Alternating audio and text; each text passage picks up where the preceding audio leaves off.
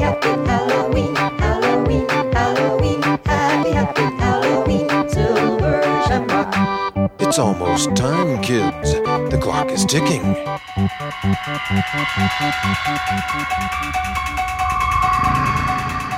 The boogeyman is coming.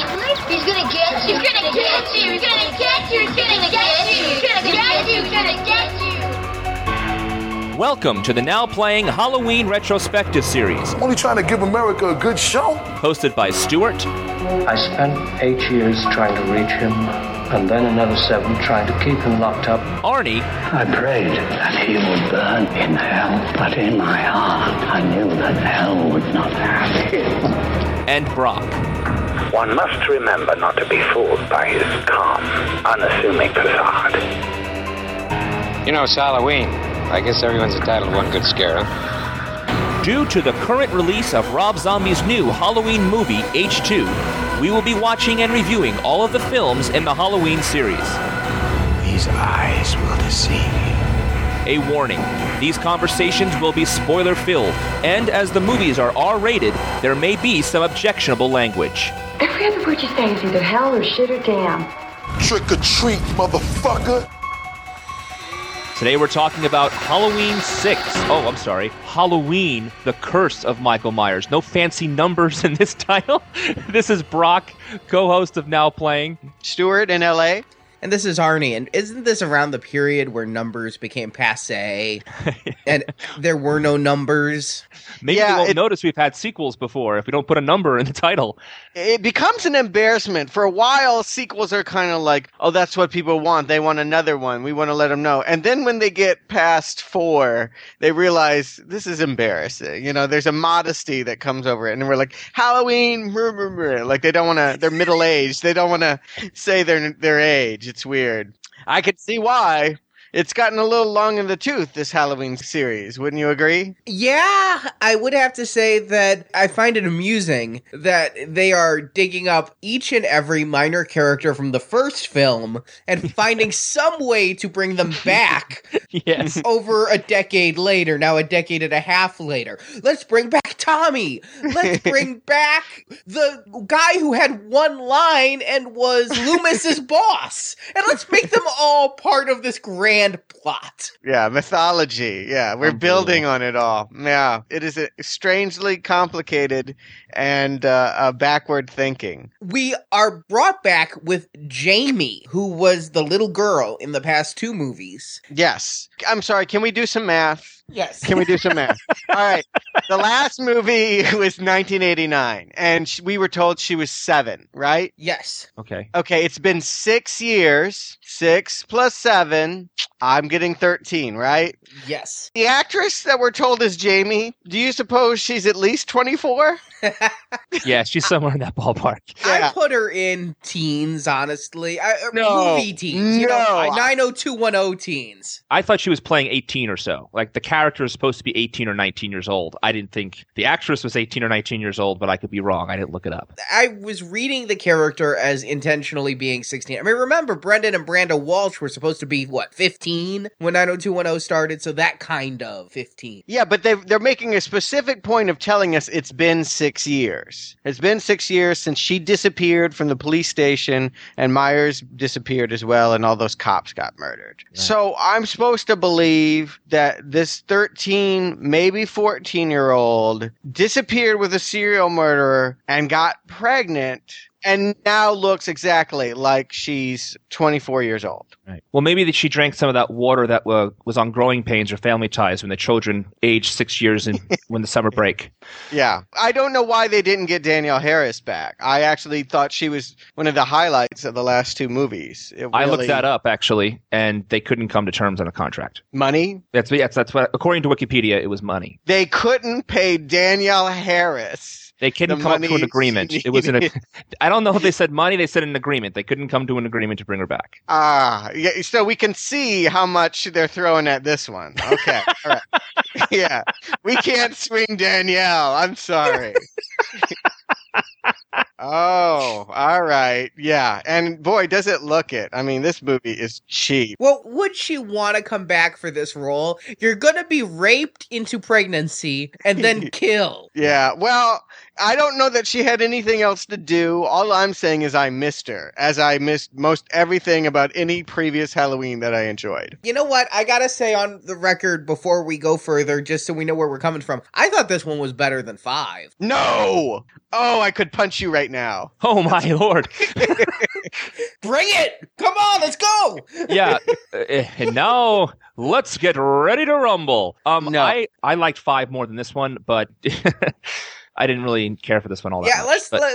I'm splitting fine hairs here, but yeah. In the last one, they go through all the trouble of telling us Michael Myers lives off eating dead rats. And here, at least there was an attempt at a plot. It was a failed attempt, but they were shooting for something. Yes. Well, all right, we're talking about this opening scene where it looks nothing like any other Halloween movie. There's no pumpkin. There's no mood setting anything.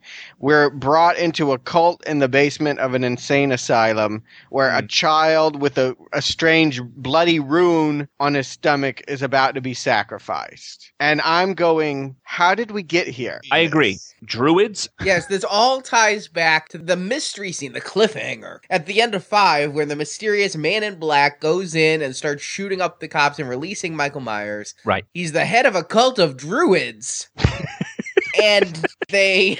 stole Michael Myers because they're his guardian, because Michael is not just himself, but he is imbibed with the demon of the rune thorn. And the thorn curse means that a child must kill his entire family to save the tribe. It's all very hokey. Yeah, there's a point in every series where, you start with this very simplistic idea. Its simplicity is its strength, by the way. We like it because it's simple, to the point, we know what's going on, and they keep making sequel after sequel, adding layers to it, to the point that the souffle collapses and we can no longer consume it. There's a point in the Nightmare series where they hit that. I felt they really hit that with Friday the 13th 9, when they're talking about him jumping bodies and eating hearts and all of that. We're here now. We have pulled into that depot. We are setting up camp at what I would call needless backstory that has almost nothing connected to what was good about the original Carpenter movies. I would have rather see, honest to God, I would rather see a sequel to the Silver Shamrock cult. Didn't just to find out about some cult that's perpetuating Michael Myers. I would actually have preferred a tie-in where the Druids were the Silver Shamrock cult. And didn't you think they were headed there? For a moment, I actually, when they mentioned Celtic and all that, I'm like, oh, they are headed there. They're going to it bugs Mustafa Akkad so much that they have this erroneous one that doesn't tie in, that he's going to find a way to make it all make sense. And if there had been a proper 7 continuing this mythology, maybe there would have been that tie-in. Maybe they could have brought back that mustached guy from 3. But they could have done it here, and I think it would have been kind of fun because, frankly, it would have at least been more cohesive. I mean, I thought it was interesting they brought back Tommy, and Dr. Loomis for me is just, I'm done with him. But to bring back Dr. Wynn, I think his name was so obscure. Yes, Dr. Wynn. He is supposed to be the Man in Black from the last movie, and I personally, when I saw the Man in Black in the last movie, I thought of somebody menacing. I didn't picture like this 60-year-old physician administrator. Right. I thought he was younger, actually. I didn't realize he was going to be, well, we didn't see his face, but the way I assumed he was younger, I guess that was my own fault. So already my heels are digging in here. Like, I don't even want to go here. I don't even want to watch this movie. I don't want to see them fuck up or tarnish what I liked. I sense that happening instantly with this opening scene and where they're going. And then, there's convoluted sort of introductory scene back to Jamie trying to escape Michael and a cult with her baby. And then, yes, we're also brought into to the Myers house, where now it is owned by Laurie Strode's uncle, because it makes much more sense for a family to live there squatting than it would be to, I don't know, bulldoze the thing and build something that people would like to live in. Well, it does look like a much nicer house. It looks like they finally fixed the gutters and the shingles. Well, yeah, it's not covered in cobwebs and people aren't falling through the floors, but... I want to go back one step, though. Stuart, Brock read the wiki article. I'm curious, Stuart, where do you think this baby came from? I don't know. I mean... I'll tell you what, probably the same baby daddy that knocked up Laurie, because there's always these men that come into these virginal women's lives off camera, and then in the next sequel, they're preggers. Yeah. I could only imagine that if the child was abducted at the police station and has been held in captivity, that, yeah, she was forcibly raped and by some cultist, who knows, maybe even the Man in Black. Why? Why would they want an offspring? So that they could sacrifice it?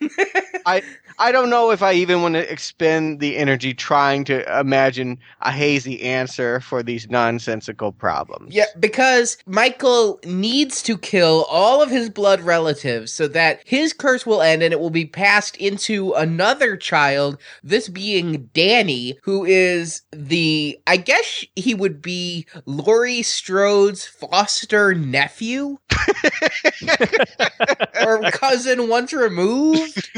Because like you said, the Strode uncle is now living in the house, and the Strode uncle has a daughter who's grown up, and the daughter has a son who's 8. So, yeah, I guess her cousin once removed, the foster cousin once removed. I don't know how I came by this impression, but I got the impression that this girl was adopted. Like, she was not biologically part of that family. Maybe because her relationship with her father is so bizarrely unloving. But you guys didn't get that impression. I just somehow got that he was basically an abusive, drunk asshole. And I thought it was a stepfather. I got the impression it was a stepfather, and the mother... That's what I mean. I feel like that there's no biological relation between her and him. And the mother's the victim of this nasty husband, and the family's putting up with it because they need a place to live? Right. Why they're sticking around, I don't know. I'd like to give a shout out to the mother, who I know as the mother from Better Off Dead, who has that just very specific voice. Dude, at breakfast, I was waiting for her to say, but it has raisins in it. You like raisins.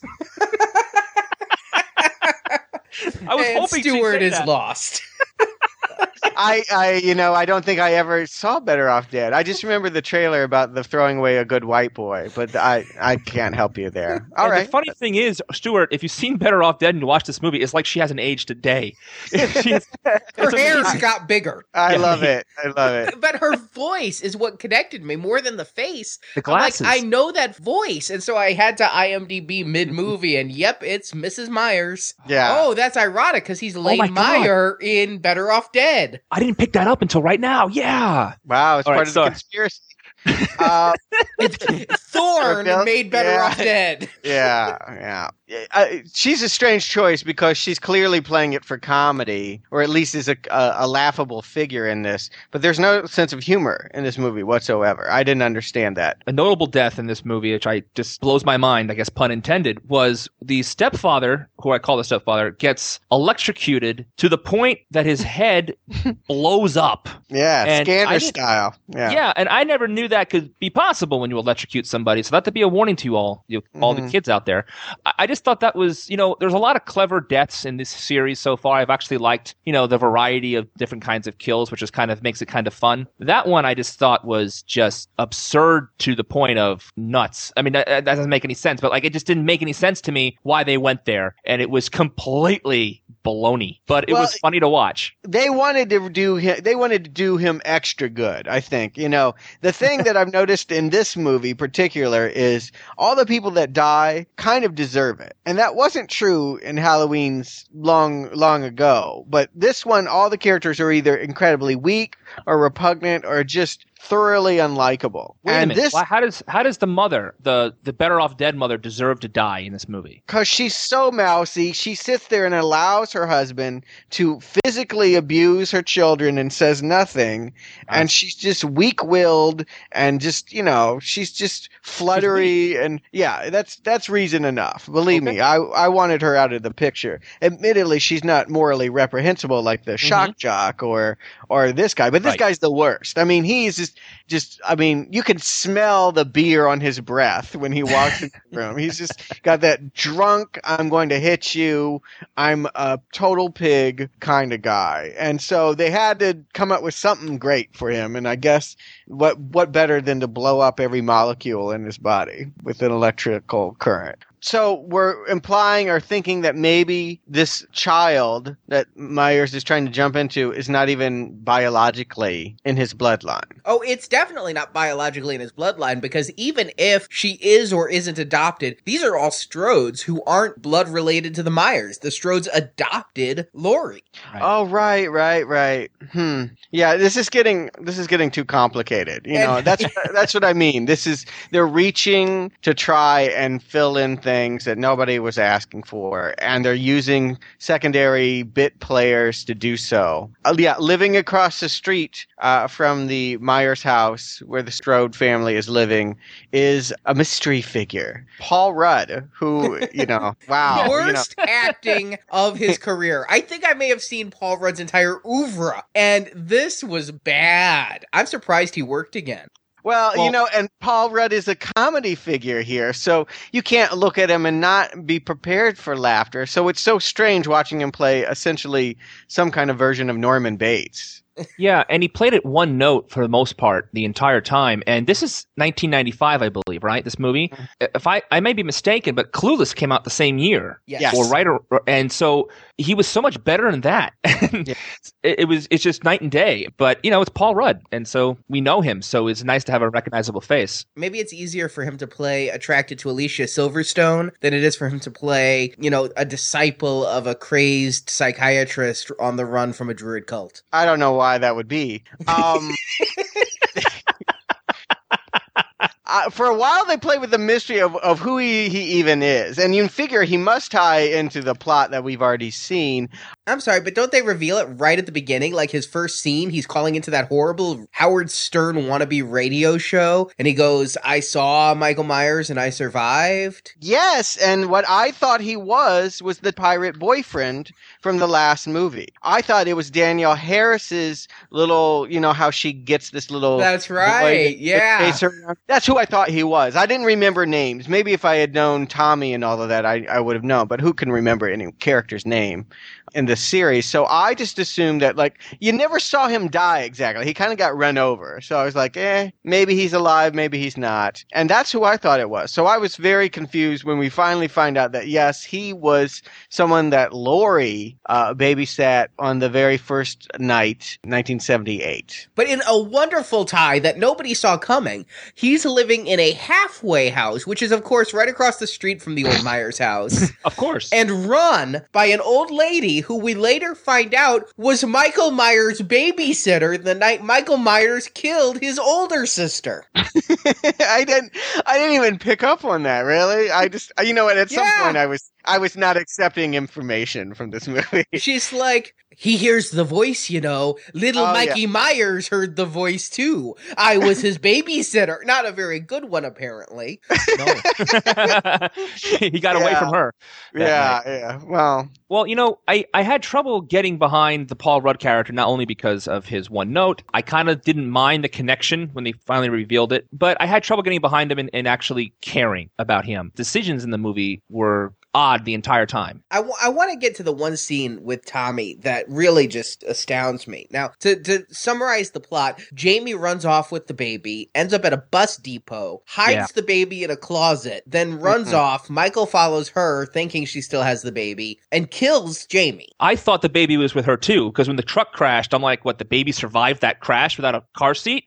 but apparently they fooled me too. And would that end Thorne if the baby died in the car crash? Does Michael have to kill it, or can it just die? Yeah, beats me. I just was surprised that the baby survived it. Nope, they tricked me. But because she happened to call into a radio show that Paul Rudd was listening to, and Paul Rudd, nobody else but Paul Rudd, hears in the background an announcement of an arriving bus. Which doesn't arrive because no one is at the bus station at all. Yeah, the bus station. They're making announcements. Invisible people are making announcements to no one about midnight buses arriving in Haddonfield. Go on. Yes. So Paul Rudd goes to the bus station and finds a trail of blood that nobody's noticed at this bus station, which is now populated, from the phone booth into the bathroom. I mean, these are some lazy freaking workers. I know I'm not the first one to grab a mop at my workplace, but if there's a trail of blood, I don't think I'd just be like, all right, time to work the booth. Yeah. And the baby doesn't, no one else hears a baby crying. The baby doesn't cry at all in the cabinet until Paul Rudd finds it. Yeah, until he walks into the bathroom. All the other people who've had to take a piss, no crying. But Paul Rudd, the baby knows Paul Rudd shouldn't be in the women's room is what it is.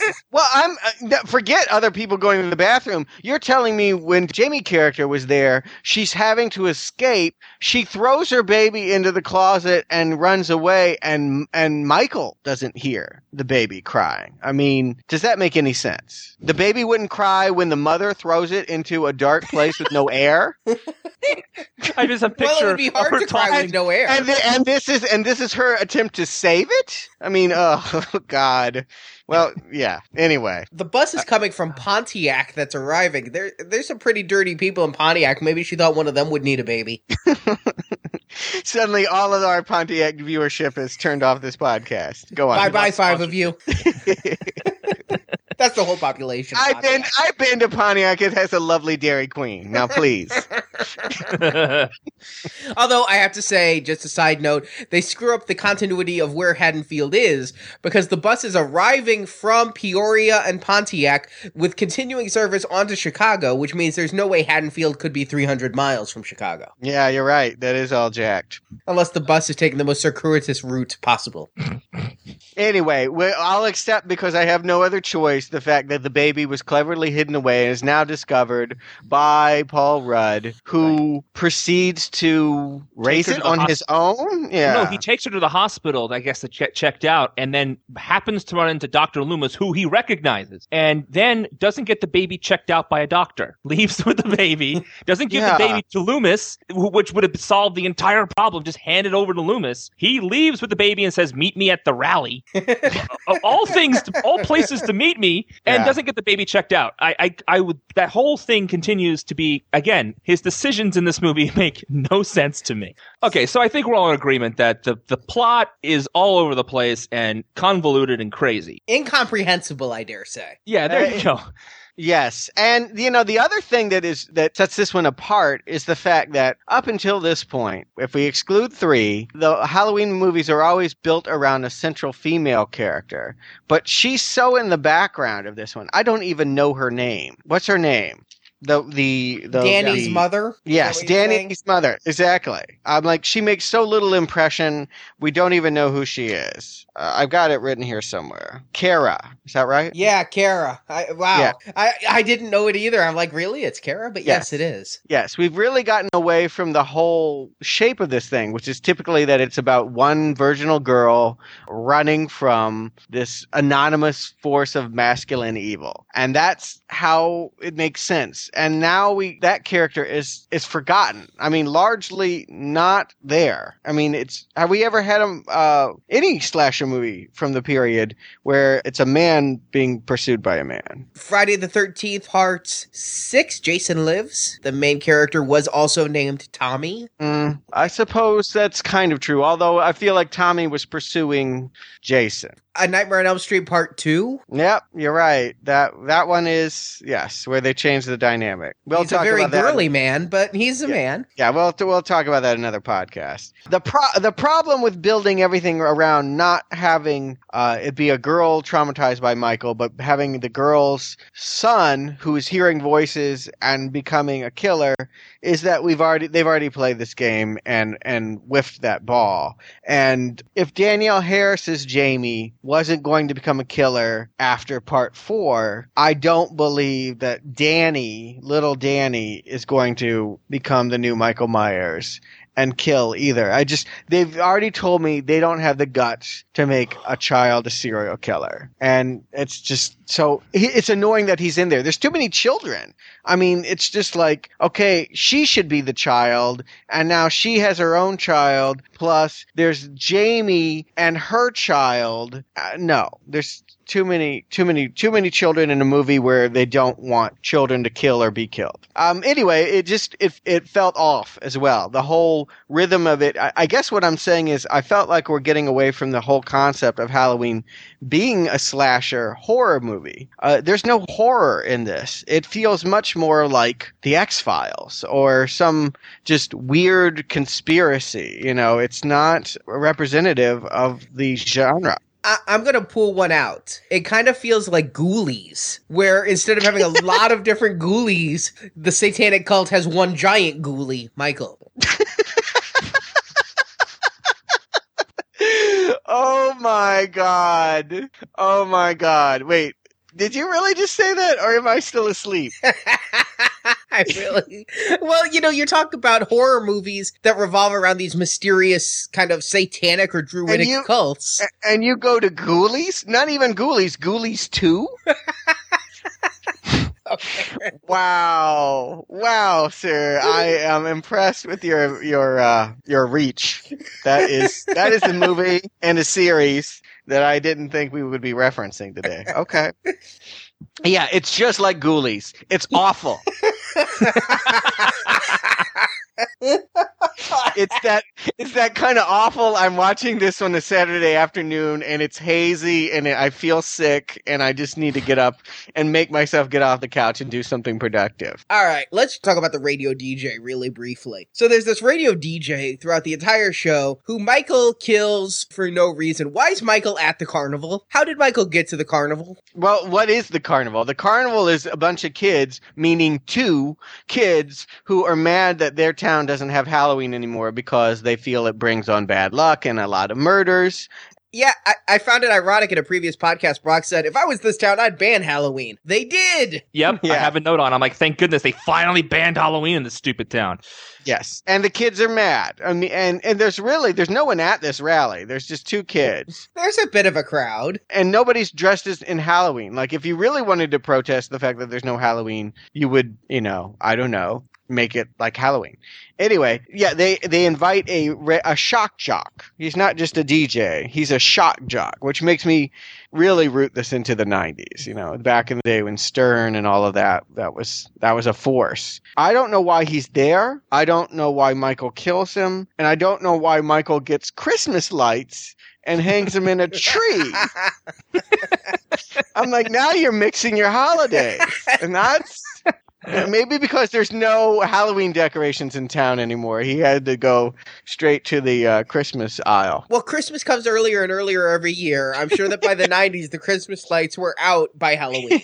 Yeah, sure enough. But that actually was a mildly cool death in the sense that the setup for it was a little neat. There's a little girl standing under a tree and she's like, it's raining red. And then we look up and what I was puzzled by was the fact that I didn't know who it was. It took me like a beat or two to be, oh, right. The DJ I didn't care about that is killed in the van is now hung in the tree. I have a question. In the regular cut of this movie, is that little girl singing a song called Mommy, Mommy, It's Raining Red to the tune of He's Got the Whole World in His Hands? I think so.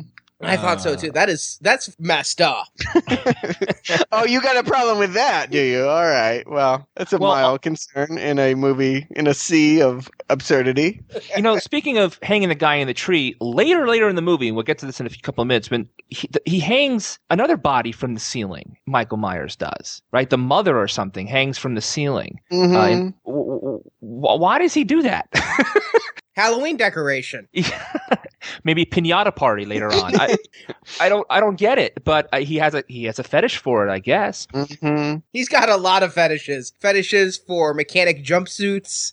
Yeah. Latex masks. It does go all the way back to the first Halloween, where he takes the guy with the glasses who's down in the kitchen getting beers and kind of like sticks him up on a hook and then cocks his head. You remember that? I think that was his maiden voyage into the realm of corpse hanging. But he also always arranged the bodies. Remember the tombstone of Judith Myers that he put by, what's her slut's name? There is a decorative side to Michael Myers that goes unexplored largely, but I think we are finding it out here. He does like to make it pretty. Perhaps his entire conflict is internal with his desire to be an interior decorator and knowing that it would be shunned in the small town of Haddonfield. You know, if Mustafa Akkad heard us, he'd be like, "That's it, feng shui! I've got the plot for the next movie." I really wonder if, Brock, you'd said that you wanted to see perhaps the druid cult from 3 or the witch cult from 3 brought in here. I really think Mustafa was playing the long game because he put the thorn on Michael in the last movie and never explained it. In this movie, he starts to explain the thorn. I think, again, he wanted to have one of these churned out every year, and he's playing the real long game of, he could have brought it in here, but he's thinking 3 sequels into the future. He's like a master chessman. I kind of agree with you, except for the master part. He and I'm not going to credit everything to him. I think the writers left a lot of open-ended things in 5 with the Man in Black and the symbol and all of that, knowing that it would give them somewhere to go, and now they have a whole new terrain to quote unquote explore here. I can't imagine anyone following this nonsense beyond this sequel, though. I mean, to me, it clearly announces in almost every scene this series is dead. This series is over, and I wouldn't have ever thought there would have been another one based on how this go. I mean, let's face it, the next one was the first of many Halloween reboots. Yes, right, it definitely was an attempt to try and find something in this again that people would want to watch, because it's gotten so up in its own ass that you really, who cares? I mean, really, who is even remembering? I mean, the idea that 6 years have passed and people want to know what happened in the cliffhanger to Danielle Harris. No, they don't. They don't remember this series, and they could have picked up at any point the fact that he has to go chasing these bit parts and these bit characters. I had to look up who Wynn was. I'm like, Wynn? Was he actually in the other movies? It's a different actor too. So when I looked it up as well. And Paul Rudd wasn't really the original Little Tommy Doyle either. I knew you were going to say that. I knew it. But that guy was an adult. So unless he passed away, they got Mitchell Ryan to play the part this time. And, it just found it. If it was the same actor, maybe I would have, put it together. But then again, I missed the same actor in the next movie. But we'll talk about that next time. Well, let me just throw one out here. The one thing that they do still have here is maybe the movie's weakest flaw, and that's Pleasance. I mean, aren't we done with him? Isn't everyone ready for him to go? Well, he certainly seems 1 foot in the grave. He's ready to go. He can barely muster up the strength to speak. Yeah. And, there's the scene where the guy's talking on the radio early in the movie to the shock jock, and he's like, "Isn't he dead?" And he turns and goes, "No, not dead." And then I expect him to go, "Not yet." And then, like, in some kind of Mel Brooks joke, like, to fall over and then be like, "Okay," really. Let me tell you, the first time I saw this movie, it really creeped me out because I felt like we're watching a terminal man on screen, and it felt very ghoulish to see a terminal man be hunted by a killer. Because I agree. That's weird when that happens. Do you ever see Poltergeist 3? Yes, with you. With Carol Ann. That it's creepy when the character has died and they go forward with it anyway. And then he was dead by this point, right? Yes, like, in the credits, it opens with "In Memory of Donald Pleasance." Right. Is that by the time people were watching this, he was already gone. But he looks bad. He looks like, he's trying to get that one last payment so he can pay off the house for his heirs. And he's really, his voice is gone. His voice, which was so perfect in the early movies, he was the part we said that brought menace to Michael Myers, and he had that great voice and great inflection and great accent, and now he can barely talk above a whisper, and I'd be surprised if half his lines weren't looped. Do you think, that's what I'm wondering, do you think that because he was so feeble, they had to rewrite things and create characters or other things to explain things they wanted him to do? Meaning maybe there was no Tommy initially, but they had to have a Tommy because Donald wasn't going to be around to carry it on into part 7. I can't deny that I think that Tommy might have been the new Van Helsing of the series had it continued. Right. I think Tommy would have been the one to continue it, although Paul Rudd wouldn't. So they get to the climax where they go to the sanitarium and they're running from Michael and they run into a room with a bunch of petrified fetuses. What was that? If you're asking me to explain anything about that last 20 minutes, I cannot do it. And I don't care. I don't want to know. That's how against this movie I am. Yes, we're finally back to the insane asylum where this all, quote unquote, began when the first movie, and this is where the cult lives. And so we're finding out that the cult, I don't know. I have nothing. Michael Myers has free range over the whole place. No one else is worried about getting killed by Michael Myers. He's just able to roam free. Well, that's because it's run by the Druid cult. He's a henchman. I have to agree with Stuart. At that point, logic had ceased for me. I just was wondering, okay, how are they going to conclude this? Okay, that's how they're going to do it, because it didn't matter to me. I just was waiting for it to conclude, just to end. And it basically ends, they drug Michael Myers with a bunch of medicines, and then Tommy beats him down with a stick. Mm-hmm. And then they cut to later, the mask is lying there, the needles are lying there, but somehow we've transported into Hellraiser because there's chains and hooks hanging from the ceiling. Yeah. It does feel like they're grabbing at anything that is scary.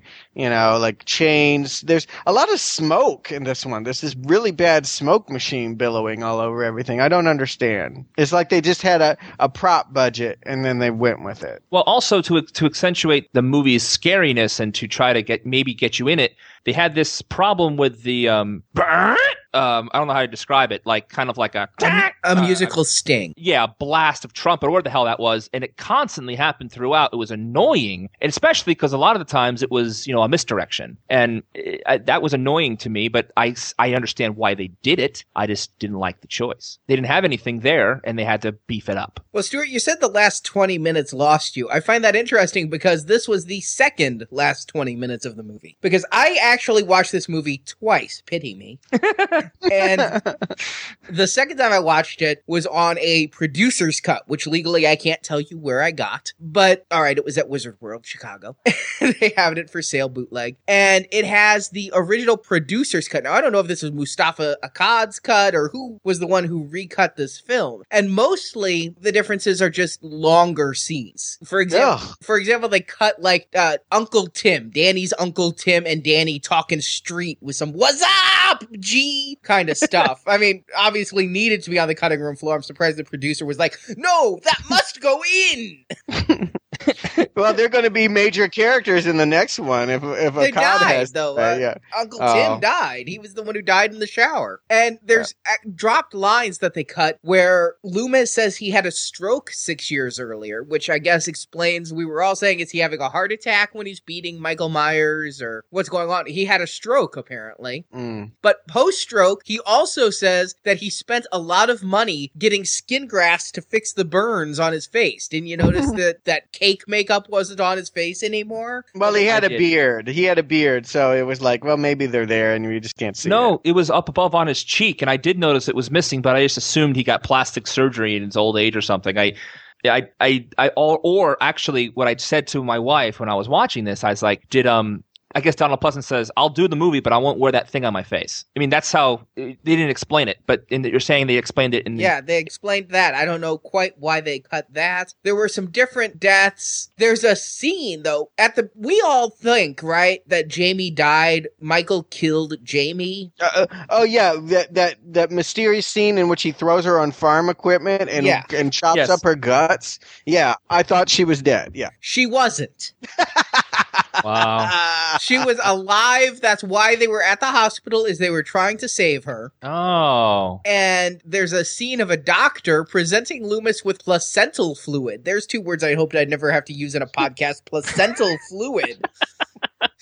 Which proves she just had a baby. And then we see a flashback dream sequence from Jamie in the hospital where she is tied to a table and her legs are tied apart. And then Michael walks in and she goes, "Please, Michael, don't hurt me." And then groans. Oh, I can't bear it.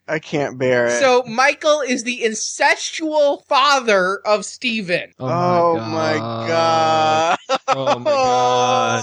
Oh. Now, Wiki says that it's presumably through artificial insemination. That's not what I got out of it. If you watch this scene, it looks like you're about to witness Michael rape his niece. Well, that explains why they would cut that. Because, no horror movie can really go there. You know, certainly not an R-rated American horror film. You can't have a 13-year-old girl be raped by her serial killer brother and watch that. You can't. Adult serial killer brother. Yes, that's not acceptable. Well, you don't actually watch it. You know, it's not like there's the whole scene. It's just she says, "Please don't hurt me," screams, and then you fade to present. And then you hear the voice of who we later find out to be Dr. Wynn say, "Your work is done, Jamie," and shoots her in the head. Wow. Oh, so she still dies. She still dies. But not on farm equipment. Yeah, she dies in the hospital, shot in the head, after revealing Michael to be the father of her child. So let me get this straight. The woman can survive a thrasher, but not a bullet to the head. Just want to be clear. Yeah. Well, she is related to Myers. They do have that indestructible quality. And in fact, the chick in this one falls off the roof and is totally fine. I mean, she voluntarily dives out a window and survives. Yeah. It's possible that thrashing equipment was a little bit later. I think that her death in the original might have been he just threw her and we didn't see all the farm equipment. But yeah, she survived to get to the hospital in the original. Then there's some more talk, which of course we all want, between Tommy and Loomis about the runes. And Tommy saying how the thorn is a rune of evil, but there are also runes of light that could be used to trap Michael, cancel each other out. Mm-hmm. And then the entire ending at the sanitarium is pretty much different. And there's a whole talk between Wynn and Loomis. And at the beginning, Wynn said he was retiring. And it's a little bit extended in this producer's cut talking about how retiring. It turns out what he's retiring as is the head of Thorn. He no longer wants to be Michael's protector. He's retiring. And Loomis is taking his place as Michael's protector. Why? I don't know. I thought he retired himself. I thought Loomis was retired. No, but remember at the beginning, he's saying to Loomis, "I want you to replace me at Smith's Grove." Yeah, I do. Yeah, even though he was retired, Wynn is trying to pull him out of retirement, but what Loomis doesn't know until the end of the producer's cut is that he's not taking over as administrator of Smith Grove, he's taking over as head of the Druids. Oh, I get it now. Okay. And well, how would that be any different than what he does anyway? He obsesses over Michael Myers every damn day of his life. He might as well get paid for it. Well, he's supposed to be Michael's protector now. Wynn says that he is Michael's protector and that Loomis will be the protector, supposedly, of Danny, I guess. Oh, God. And there's a big sacrifice scene where Kara is tied up and the baby Steven is tied up, and Michael is brought in to kill Steven. And Kara says, "Don't do it, Michael. Baby, you know the baby is yours, don't you, Michael?" And that makes Michael hesitate. And then Tommy rescues them, is chased by Michael, and Tommy stops him by placing rune stones on the floor, creating a barrier through which Michael can't walk. An invisible barrier. There's no laser effects. Michael just can't walk past the rocks. So it's like one of those dog collars that the dog's like electric fence for a dog. Yes, Tommy puts down the runes, and Michael is stopped by the good runes. God. Oh. And then we have the scene that's in the final cut of the three of them driving off and saying to Loomis, don't you want to come with us? And Loomis says he has business to do there. Right. Loomis goes back in and finds Michael laying on the ground surrounded by the runes. Goes over, pulls off Michael's face. Uh-oh, it's Wynn. And Wynn says, it's your game now. And the mark just burns itself onto Loomis's skin in a really bad fade-in effect. And then you see Michael walking off, not wearing his mask or jumpsuit, but wearing the Man in Black's coat and mask. Or hat. How you know it's Michael then? Because the music's going doo-doo-doo-doo-doo-doo-doo-doo-doo-doo-doo-doo. Okay. No, but it wasn't, because this time that score is done with an electric guitar, and boy, did I hate that. So yeah, that is the producer's cut ending, is that Michael has hesitation about killing his own daughter that was bred through incest and all. I gotta say that, honestly, it makes a little bit more sense. It's more comprehensible. It's also a lot longer. And the movie's like an hour 40, hour 50. No, I'm disputing all of this. Because you provide more explanation does not make something make more sense. This movie makes no sense. I'm not saying it makes sense I want it to make. I'm just saying I'm left with less head scratching. Now I understand what they were trying to do and just disagree with. Right. I think it's a bad choice. I think it's a whole bunch of bad choices. Yeah. All right. Yeah. An orgy of them. Yes.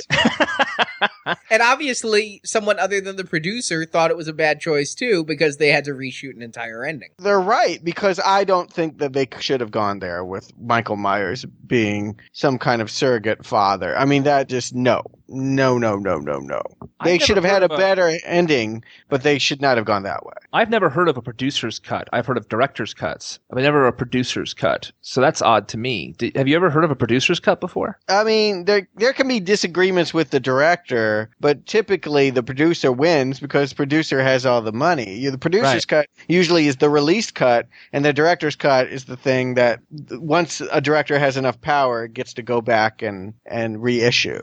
And because this is all, the bootlegs, there's no official story here. This isn't an official release. And like I said, it was some VHS thing that's been bootlegged all to hell and back. But who knows if this is Mustafa Akkad, his son Malik Akkad, who was brought in on this one. There's another producer, Paul Freeman. Yeah, I would think director's cut might be better, or maybe writer's cut. I don't know, but...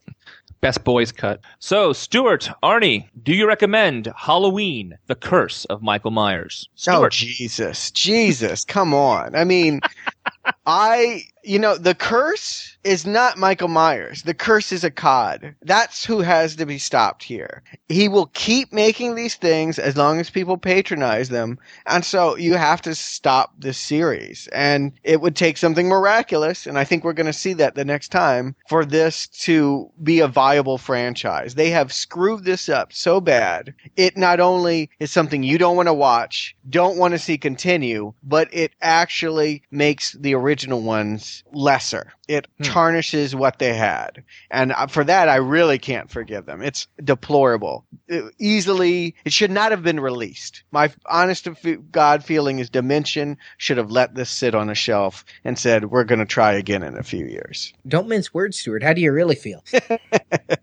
I got a thorn in my side.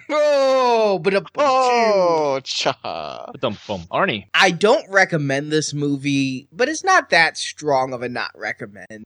It's so far beneath what Halloween started off as. It's been a very steep decline, movie after movie. I think this one's slightly more entertaining than 5. I think that it's more of a slasher film. You get more death. Wrong. It is not more of a slasher film. There's no way.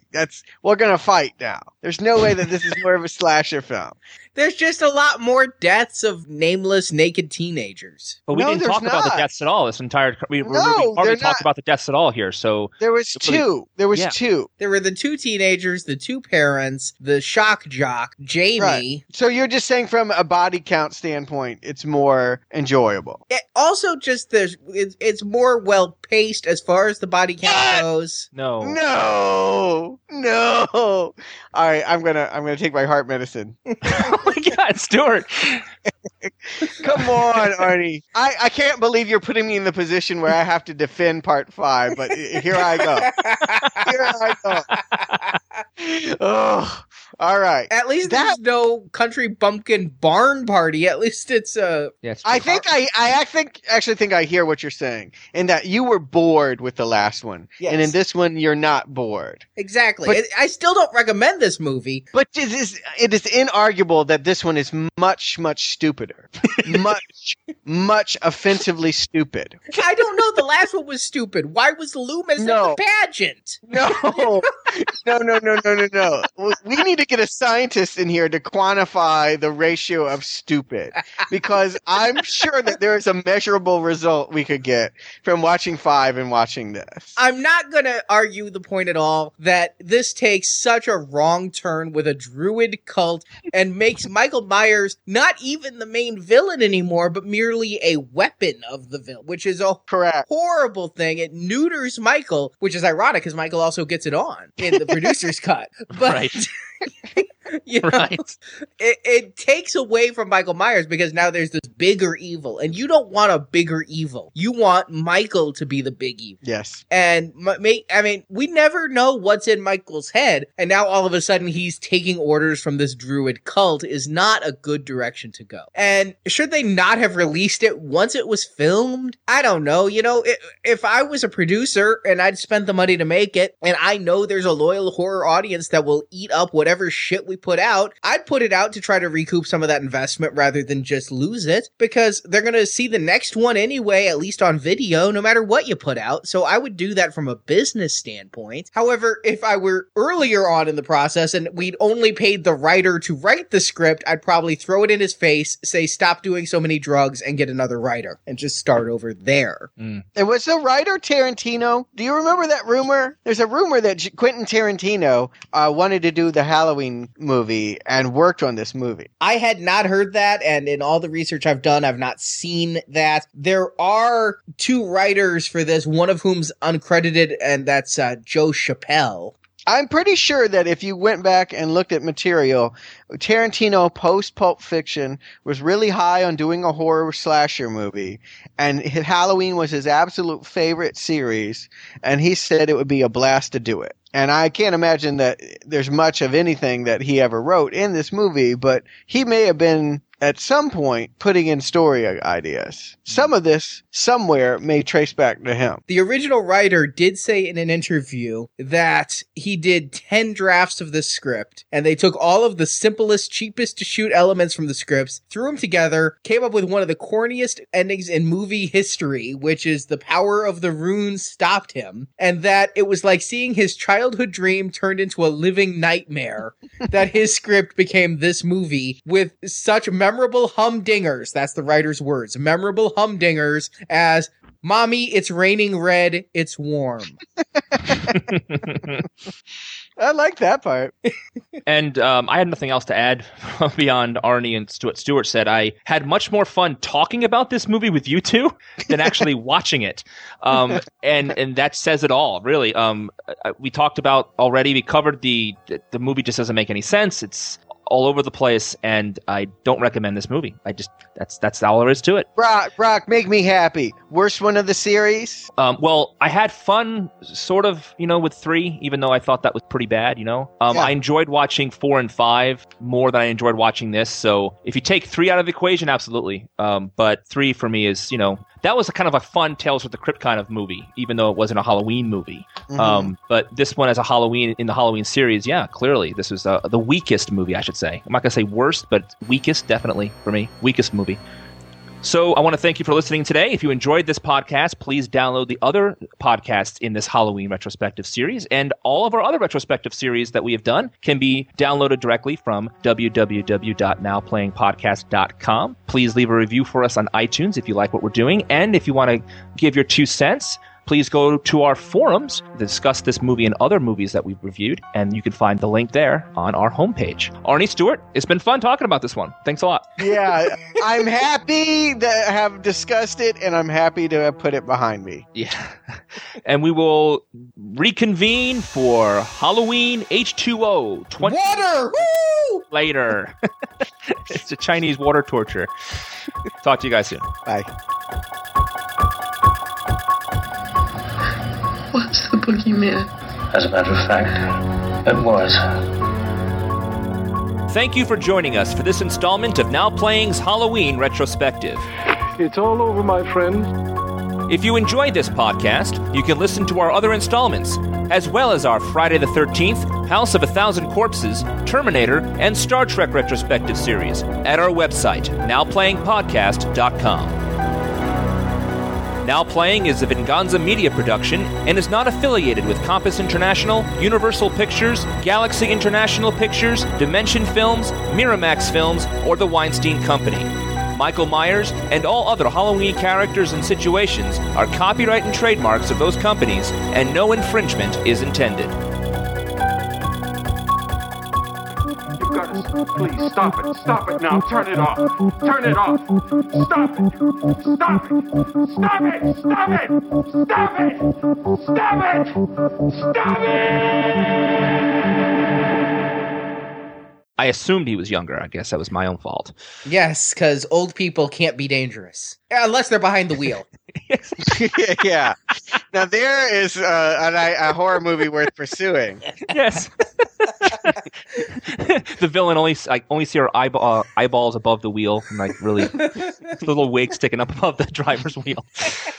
Oh, Grandma's boy. car. Pray like that? it doesn't come for Yeah. you. Yeah. So